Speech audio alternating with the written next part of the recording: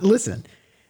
You don't have to sell me on Kanye's credentials, right? Like, I got you. Like, I know. Honestly, I'm just adding it to the tattoo on my back, which is a list of all of his credentials. Like, I know, but I just don't want him. I don't want him considered in the category for Christian music. This is The Absurd Journey of three church planners reintroducing familiar ideas in unfamiliar ways. This is the Bless Up Podcast.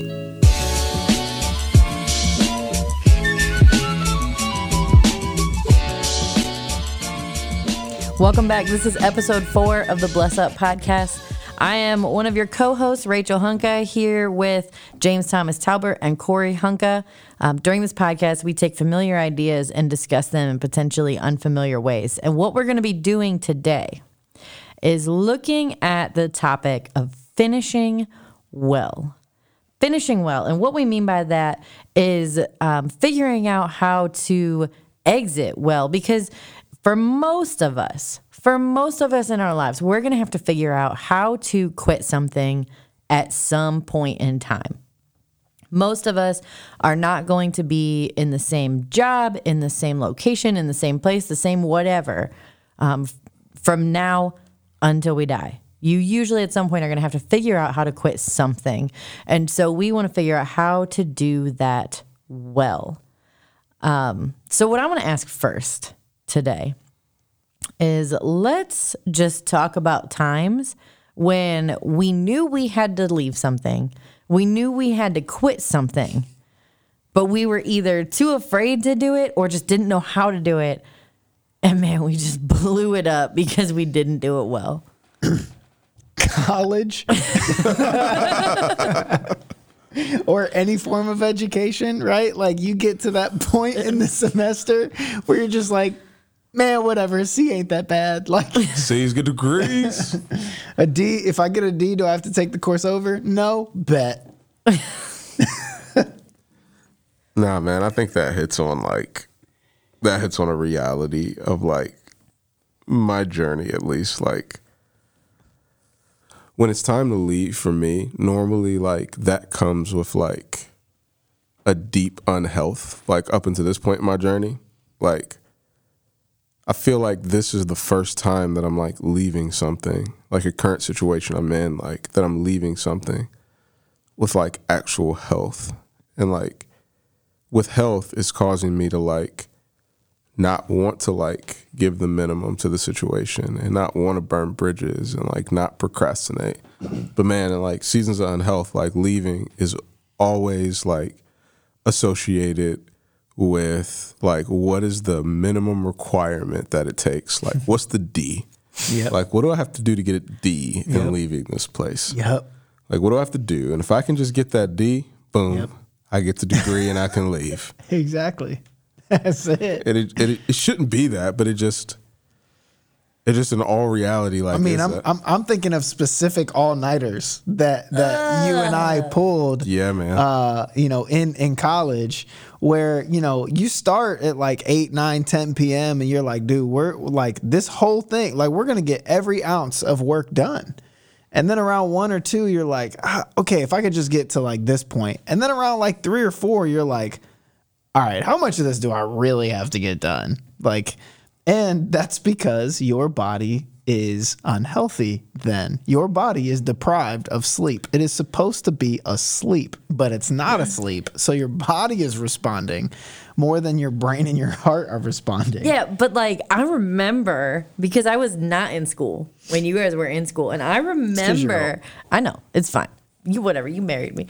Anyways, I remember when you guys would be starting your all-nighters.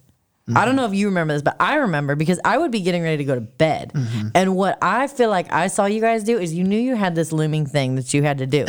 And it would be like 5, 6, 7 o'clock. And you'd be like, ooh, we got to get started. But before you would get started, you would go get something fat. Yeah. And fill your bodies with trash. Because back then, the Big Macs, you remember this? If you bought a Big Mac, the second Big Mac was like $0.25.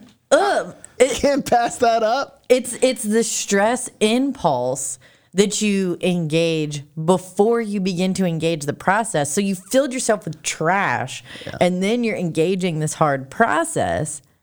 And in doing so, you got nothing but crap to pour out as you're trying to do something difficult. It's the same in life. Like when you get stressed like that, what your unhealthy stress impulses take over before you actually start engaging what you should have been. So then by that point you feel like garbage and you don't really care and you're like, a D is fine. I think for me the hard thing to answer, about this, leaving well and leaving with health as opposed to leaving unhealthy is like, the health and unhealth is so important because I think therein lies your answer on why you're leaving. I think the hardest thing for me is recognizing when it's time to leave. So like my wiring, right? I run a couple tensions, right? So like naturally I'm forward thinking. I'm always looking to the future. I'm always looking at what's next. So I run a tension on one hand of leaving something too early because I see something new, shiny, exciting on the horizon that has yet to be fulfilled. And so I'm like, all right, how quickly can I get out of this situation so I can go over there and be in that situation? But also, I think to a fault, sometimes I'm also a pretty loyal person. And sometimes there are particular people that or particular situations, I should say, that I always want to believe the best about. And that makes it difficult sometimes. Then the other tension I run is I miss the obvious signs of like, it's time to go. Right. Like because I'm busy justifying the things that are happening. Like, no, like it can change or, like that's not really how that went. Right. And I'm not actually open to leaving. And so I miss the window of leaving and therefore don't leave well. Does that make sense? Mm-hmm. Nah, man, that makes a whole ton of sense. That makes a whole ton of sense. And I'm thinking of a particular situation at a place that I worked at and that I was involved in like for a long time, like especially in my young life, like a third of it now. Yeah, all of my working life. And the reality is like, I think in the folly of my youth, I thought that I could change that place. So like in my heart of hearts, like I knew I should leave. The people around me knew I should leave. Like, but I just had like this pride that like, no, this situation can change and like I can change this situation. And that like kept me from leaving. But man, Maya Angelou says it best, like when people show you who they are, believe them. Like believe them. Yeah. And like if I could go back to my 23-year-old self, there would be a big like, hey, bro, it's me. I know I got out of shape. Sorry, but get out of there. Bounce. Believe me. Yeah. Trust me, G. Get out of there. And keep running. And I mean that literally because otherwise, Like, keep running, literally and physically. Like, keep running. Peace, bro. Yeah. Sometimes I genuinely wish, though, like, I wish we call everything seasons, right? Like, oh, this season of like, that was a season, whatever. I wish seasons would change as abruptly and harshly as they do in the great state of Ohio. Like, then I'd know. Like, I go outside in the morning, I'm like, hey, it's time to put on a jacket. And for the next 6 to 8 months, it will be time to keep on that jacket. I wish it was that obvious, right? But it's not. It's not. Like, so that's where it starts for me, is like recognizing when the season has changed and recognizing when it's time to go. Again, if I could go back and talk to like my 23-year-old self, like, yeah, I think it was a mixture of like pride and fear that held me back from actually like leaving when I knew I should have left. It was the pride of me thinking that like I could change I could change an organization that had been around longer than I had been alive, that I could like influence leaders who had a ton of influence like in our area. But it was also fear. It was also fear like, Yep. well, man, like I know this place, like I get a consistent paycheck. Like Yep. if I strike out, like I'm going to have to start all over relationally. I'm going to have to network again. If I go to a new area, like what is that going to mean? And it was that fear. And yeah, I wish I could go back and be like, bruh, you'll be all right. Like, Yeah. It's like that place, like college for a lot of people, like your hometown for a lot of people, like literal home for some people, becomes like your security blanket, right? Like it becomes like, I don't know what I do or who I am outside of that. And so like, I don't want to let go of that, or I don't want to move on past that. And so we don't know how to get out of it. We don't know what to do. Like what would I do if I didn't have blank, you know? That's so difficult. And I think that's probably, in my experience, the most common way people, including myself, don't leave well, is like you hold on too long because of self-preservation. Self-preservation sucks. Well, let's talk for a second about leadership positions that you have to leave. So I'm not talking like you work at a university or you're a captain for a team or something, and the next season comes around and so somebody else is I'm not talking about that. I'm talking about like actual like real life leadership positions that God calls you beyond any shadow of a doubt to leave, but you get stuck in this back and forth pull of like your people giving you a hard time because they don't understand, and then the guilt of like, but what happens if I leave them? All of that kind of stuff. Because I know I'm thinking specifically about a situation that I did not leave well. And that is, I led for years a missional community out of my house. And I knew that God was taking me out of that. But the people that I was leading, whether their own perceptions of me or fault in my own leadership, it did not go well when that group ended and when I had to transition out. And when I look back on that now, like for years I beat myself up over that and I was upset about it. But I look back and I realize people only taught me how to lead. They never taught me how to leave. And so if I were looking back at myself, I know there's a whole ton of things that I would have to say to me. Probably changes in the way I led the group, which would have made the exit easier. But I don't know, what would you say? What would you say to maybe your younger self, or what would you say to somebody who is in a position of leadership and know that God is calling them somewhere else? Advice in I don't know, exiting. I watched the greatest exit I've ever seen in my life, and it wasn't the first time he had done it. Like, it was the second time he had done it, and it was an incredible exit. Man, shout out big homie Jim College. I know you're never going to listen, but shout out big homie. Father in the faith, shout out. So he came to our church, and he like came under the auspice of like, I'm coming here for a time to find a successor. And I'm going to find that successor, and I'm going to leave them in the best possible situation I can.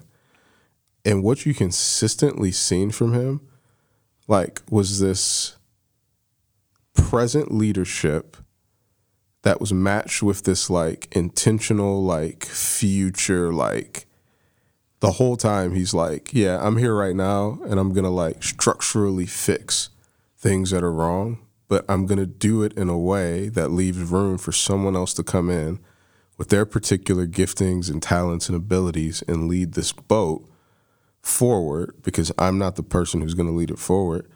And I think we should all enter positions of leadership in the same way, because the reality is, like, we hope the organizations that we're a part of, like, far outlast us. Yeah. And far outreach our leadership abilities and capacities. And what he did the whole time was, like, he didn't only train, like, his successor, but, like, there were others who he was training, like, along the same time. Like, I, like, structurally as a preacher, like, without that dude, like, sitting with me and, like, me watching him, like, he taught me how to exegete in ways that, like, ways that he'll never understand. So he was training people and training what was next the whole time. So when it was time for him to leave, everybody's in position and everybody's ready. And I think for us to work in a way and live in a way where, like, we realize that, like, hey, this thing is not about us. This thing is about what God is doing. So as people who are stewarding what God is doing, rather than, like, building who we are, building what we're doing, we're building people, like, we're working ourselves out of jobs constantly. Yep. Yeah, so what I'm hearing is the key to leaving well is building a culture that's not built on one person or personality.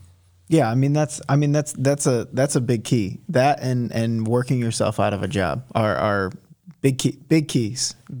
I think the scary thing for me, going a little bit back to the self-preservation thing, I think is learning not to take my leadership position, like, too seriously almost, right? Because ultimately people are God's responsibility. Hopefully what I'm building is something that actually God is building, and, like, God is orchestrating, God is ordaining, God is anointing. And if that is the case, if that's really, like, what we're doing, then it's my responsibility to be a good steward while I'm here, but it's not my responsibility to concern myself with what happens after I leave. Does that make sense? Like, like it's it sounds harsh to say that, right? But, like, we constantly ask the questions, like, well, if I stop doing this, who's gonna do it?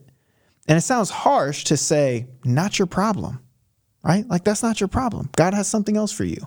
But what oftentimes I think I don't take seriously enough is that while I recognize that God has something else for me, and so I need to move into that, that also means that God has something else for them. Like, God has something else for the people that I was once influencing, and He'll take care of that. Like, that's for Him, and I need to trust that He will do that. And I think especially early on in leadership, I didn't do that. Mm-hmm. I didn't do it. I didn't do it well. I also didn't do it. Period. Like, I just didn't. I think this is bringing up, I don't know, maybe this is a bunny trail, but there's so much of a culture that doesn't get exposed until it gets scattered. What I mean by that, when you look at Genesis 11 and the Tower of Babel, on a first glance, the dangers of casual reading, right? You read that passage and you think, well, the people were united. They were working towards something together. They understood each other. They were building a great tower. What's wrong with building a great tower? They were all working together. They said they were doing it because they wanted to get closer to God, right? So what about the Tower of Babel is bad? But when God scatters and when He exposes culture, like, what you realize is that, yeah, they said they want to build a tower. They are united. They are working together. But what they're saying is, and it says specifically in the NLT translation, it's just one little line, but if you miss it, you miss everything. It says, this will make us famous and keep us from being scattered all over the world. their motivation in building the tower, their motivation, but in their culture, yes, was fame, yes, fame and fear. And you miss that if you read it over too quickly and you don't understand what God is doing. The same thing I think happens when leaders are moved. A lot of times I feel like you don't realize the culture that was built until the leader leaves. You don't realize what the underlying motivations were. You don't realize what's actually happening until the leader's left and you're left with the wreckage. What I inadvertently did in my immature leadership with that missional community in my home, I didn't train anybody to teach. I constantly did the teaching. I constantly developed the series. I didn't bring other people into what we were doing. And what I had no idea I did was I built a community that was entirely dependent on my voice. I didn't know I was doing that. I'd never led anything in my life. I didn't do it on purpose. But that's what I did. I created a culture entirely around myself. And I think the same thing happens today when we see these giant empires that get built and then the leader exits for one reason or another. Maybe it's a bad reason. Maybe they're called somewhere else. Maybe they did something that got exposed. But we don't see the toxicity until the leader leaves and they don't end up exiting well. Because they've built that thing on fame and fear. Mm-hmm. So what happens? What happens when it goes the other way, right? Like what happens? What happens when that's when you're concerned about when you're actually concerned, right? Mm-hmm. What happens when you do what I've done, which is like when you're not concerned, when you're like, ooh, that's cool over there. I'm actually gonna go do that over there, right? Like how do you like what happens when you move too fast? How do you guard against, like so go back to the college analogy, right? Let's say you get your job offer in January, February. How do you finish that semester well? Mm-hmm. Let's say you get God is moving in this direction, right? I know in all likelihood the next season that God has for me to move in. How do I finish in this season right here well, see it through to completion without just going ahead and jumping to the next thing? Yeah, man. So like Colossians 3 like talks about like working heartily as if you're working to the Lord. Yep. So like in all things that you do, like work as if you're working to the Lord. A few years ago, that verse hit me way different because, like, it just hit me and I felt the Lord speaking to me. And it was like, hey, do the things that you don't want to do as if you're doing them unto the Lord. Mm-hmm. Like, do the things that are hard. Do the things that may seem like beneath you, right? Yeah. Like, you're doing them unto the Lord. And the reality is, like, wise woman once said, like, nothing's ever wasted in God's kingdom. Mm-hmm. Like in his kingdom, no time, no experience, no situation is ever wasted. And the reality is, like, God is moving in every situation, and he has something for people who we're serving and for us to get out of that situation. So we should work, even when we know that there's something else coming, as if we're working unto the Lord. And in situations in my life when I've done that, it's built bridges, and those bridges always like come back to benefit whatever I'm doing, or like in my life, it comes back to benefit someone else because I'm able to like put somebody else on or connect someone else to the great work that was happening in that situation that I had to leave. Yep. But because I didn't burn a bridge, I'm able to say like, hey man, like, I know a guy, I know someone else, and I'm able to make a connection. Whereas if I just like burn that bridge and was like, you know what, I'm gonna look for the D, I'm gonna do the minimum, then like that bridge is not there. Yeah, I was with one of the things I know about my wife. Oh boy, is that she always feels better about her day and about life in general when the house is clean. Oh, absolutely. Right. So I ended up kind of getting into a little disagreement with our middle child the other day because Rachel our house had just worked hard to clean the house, to have the house tidy, right? And then I'm sitting there and I'm watching as my middle child is starting to she gets stuff out and she starts playing in one area, right? Then as all children do, they have short attention spans. And so she decides, I'm going to go play with something else. So she leaves everything that she's playing with. She gets up and she goes into another room and she comes back with more stuff and plays in a different area. Now we have 2 areas that are effectively dirty, but only one of them is actively in use, right? And as I went to say something to her, I realized it just hit me in a different way. What came to me was so much of exactly what you were saying when I'm like, dude, when we just get up and leave the situation that we're in because we're bored or something hurt us or I don't know, I think actually I need to go over there. For whatever reason, when we just get up and leave and just go over there, we leave behind us a mess. Mm-hmm. And that mess might be somebody else's problem, but ultimately it's going to set off an effect where somebody else is going to come into the house, and I'm pointing at Rachel, Absolutely. Somebody else is going to come into the house, and we're all going to have a bad day now because now she's having a bad day, and now we're all having a bad day.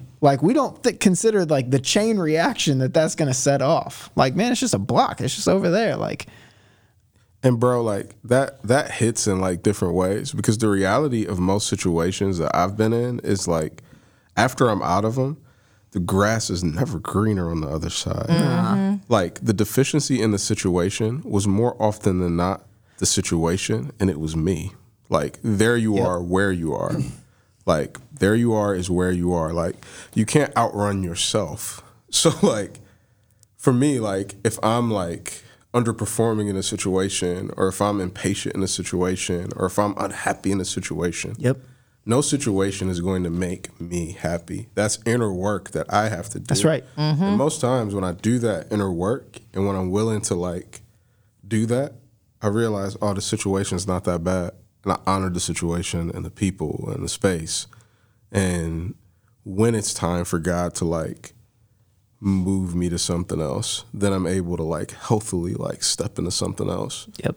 Because every time I've left something where I'm man, the grass is going to be greener on the other side. And it's not the grass that needs to be greener. It's my heart that needs to change. I need water and good sustenance. The problem with you is that you go with you wherever you go. Yeah, man. I can't just get up and leave and then my situation is better when the problem was me.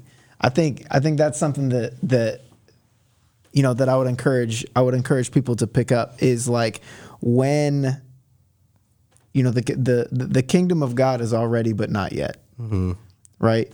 Your situation is already but not yet. That's a word. And whatever it is that God is leading you to is already but not yet. It's already done. The vision he gave you is already accomplished. The picture that he showed you, the direction that he nudged you, it's already done. He's already won that. He's already got that. He's already set that. That is what it is. That is what is going to come to pass. But also, it's not yet. And so we have to begin to adapt a discipline and a posture. I think it's more of a posture than it is a discipline. A posture of not only what would the Lord have me do here and now, understanding that it contributes to where I'm going.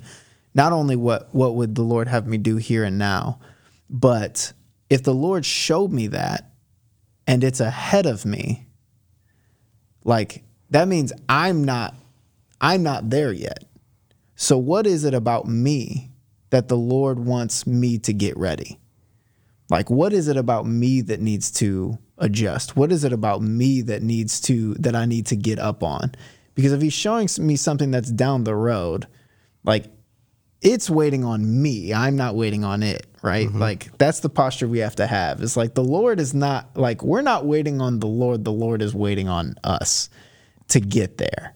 And so like what is it about me that he wants to develop or work on to get me there? We're getting close to time here, and there's one thing I want to make sure we talk about in this topic before we close out for this episode. Now, you guys are both certified leadership consultants for Giant, and something I've heard you say before is that the majority of the culture is nurturers. And I think The biggest of the 5 voices, that's the biggest populous group. It's 43%. Yes. So it's, yeah. Yes. So that is the majority, or well, 43% is under 50, but you see what I'm saying? Most people fall under that leadership voice. So when we're talking about exiting well, those nurturers are going to gauge the culture. They're gonna be the thermometer, checking the temperature of the room, able to empathize the most, able to pick up what's happening, and speak into what's needed in those times of transition to make people feel comfortable. How can people who are leaving, how can they engage the nurturers to make that transition period smoother? Because nurturers, the other thing I've learned from you guys is that their tendency is not to speak up. But they, I would argue, are the most valuable voice in a transition period. So how would you talk a little bit about that? Talk about nurturers, talk about engaging them, what that looks like in a transition. Yeah, I think what's important with nurturers in a transition, or what's important with people in general, is like, yeah, when you lead with people versus like lead over people, you know people. And if you're leading with people, you know who needs a personal touch. So you know who needs a personal conversation. You know who needs a personal card. You know who needs like an intentional explanation of what God is doing. And in those situations, like, nurturers are present thinkers. They think in like the present. They don't think in the future. Right. And that's like a good thing. That's not a knock. Like, we need people who like look right around and say, this is what's presently happening versus this what could be. Like, it's what is versus what could be. And I think with nurturers, like, it's incredibly important to like not only like assure them in like the importance of their voice, the importance that they've like personally been, but to cast vision of the future to nurturers and to say that like, hey, like, in the same way that like I was called here for a time in a particular season and God had something for us in this season, like God is calling another person to like be in my spot. And that means God has something else that's different than me in this season. And ultimately, like, me or this other person is not the most important person, like, in this. Jesus is. And Jesus never leaves and never forsakes us. And he fuels and enables everything that happens in this anyway. So I think it's like, yeah, it's the personal touch and the assurance.